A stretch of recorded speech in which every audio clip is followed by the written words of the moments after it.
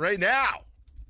Let's all gather around in Oakland. Athletic, the winning pitcher yesterday, the best mustache in baseball, and a mustache that belongs on the Great Wall of A's mustaches. And Lord knows there have been plenty of classic Oakland Athletic mustaches. He joins us right now. It's Daniel Mengden. Daniel, it's Dave, it's Kyle, it's Jay. Good morning. How are you? Nope, hold on.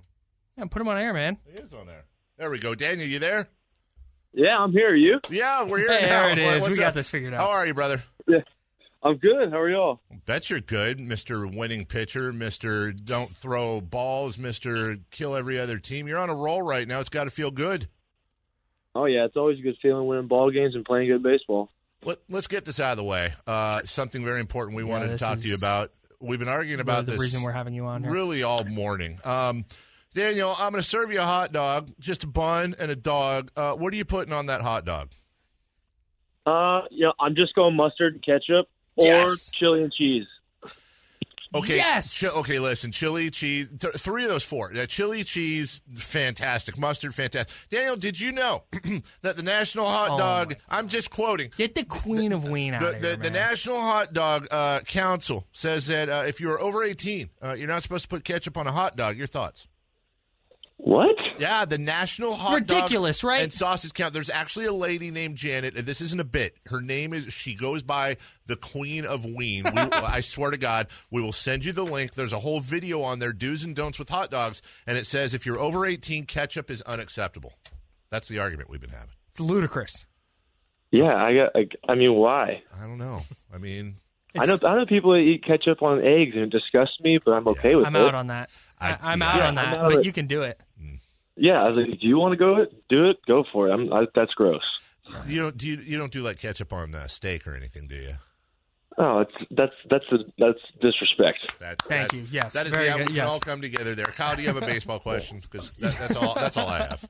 Yeah, I'm gonna. All right, now that we got the important stuff out of the way. So the A's are one of the best teams in baseball at throwing pitches in the zone. It's something that you've done very well lately. Is that something that you guys work on? That I guess how do you go about making that adjustment to getting pitches inside the strike zone? Because I imagine it's not just a matter of I try and throw it better. Like there's got to be something behind it. Well, I mean, if you look at our starters, we're not flamethrowers. I think we have a good assembled group of pitchers, and I think we all understand how to pitch. And a lot of the guys, Fires, BA, and Bassett, myself, and now Homer. It's just there's a lot of time there now, and we all know how to pitch. It's about being aggressive, throwing strikes, and keeping them off balance.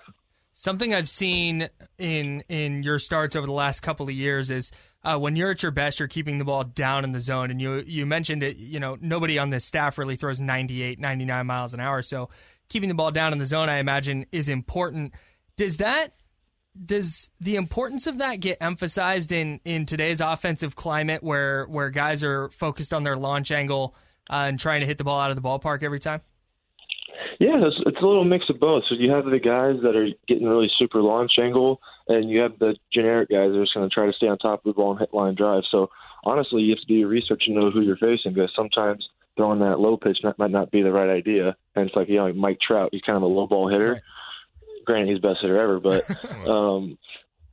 still, it's just you got to just be able to play the hitter and be able to, I guess, trick them, be better than them in a way, and just got to have a game plan for every hitter, and you have to be able to know what they do and what they like to do, right, and adjust to the launch angle thing, like you said.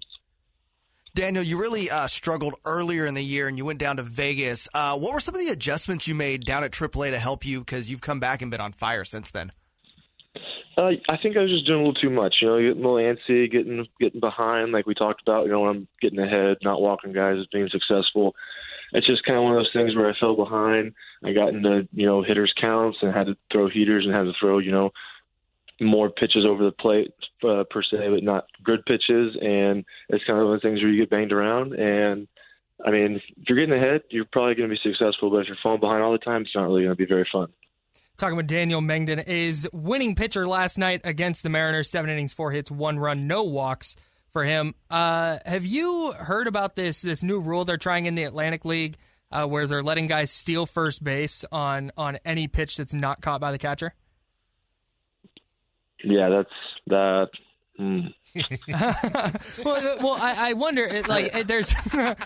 You obviously, with your answer, give us your thoughts on that. But I wonder seriously, as a pitcher who you have to keep the ball down in the zone. Maybe you try and get a breaking ball in the dirt every once in a while. Like, what is that? Does that change your strategy at all? If the MLB were to adopt that rule, like, how would that change the game for a pitcher, knowing that any ball you bury in the dirt could mean the guy takes first base? I mean, I got a weird wiggle room thing happening. What is it going to be the same as if the guy crosses the line at first base when he attempts to advance to second? If the guy flinches, does that count as him running to first? No, I didn't run there. Yeah. So I think there's going to be a lot of wiggle room that could be misinterpreted and like, oh, well, he started running right there. Oh, no, I didn't. I was like, are you sure? Right. I thought he did. And then I look at it as a free out. If you're going to be dumb enough to run to first base on a ball in the dirt, I trust my guys to throw you out. Sure. Question. I think it's a free out in a way if you're going to try to run. All right, that's unless fair. It goes. So, and honestly, I don't think it'll ever happen, but I think it's dumb. Question from an A's fan on the text line. If you guys win today, are you going to keep wearing those dope jerseys on the road until the winning streak ends? Because seriously, we got a couple pictures of you from yesterday. First off, the jersey itself, and secondly, and the socks and the whole deal. The stirrups, man. The stirrups are so sick. And then you're wearing the Mike Fiers no shirt underneath. I would imagine you're aware of how sick that looks when you're wearing it on the mound. Oh yeah, I love these jerseys. The Kelly Greens since last year are just beautiful. And what's funny is we've been talking about it, and everyone's kind of been chirping like, "Are we bringing these on the road?" And I'm like, "Well, we kind of have to, right?" And then so I think we're bringing them on the road, so that'll be TBA. Okay. All right. Good to know. We're definitely following that closely. Friend of the show, Raleigh Fingers, has come on quite a few times, and we've broken down. One of my favorite interviews is just completely breaking down his mustache preparation.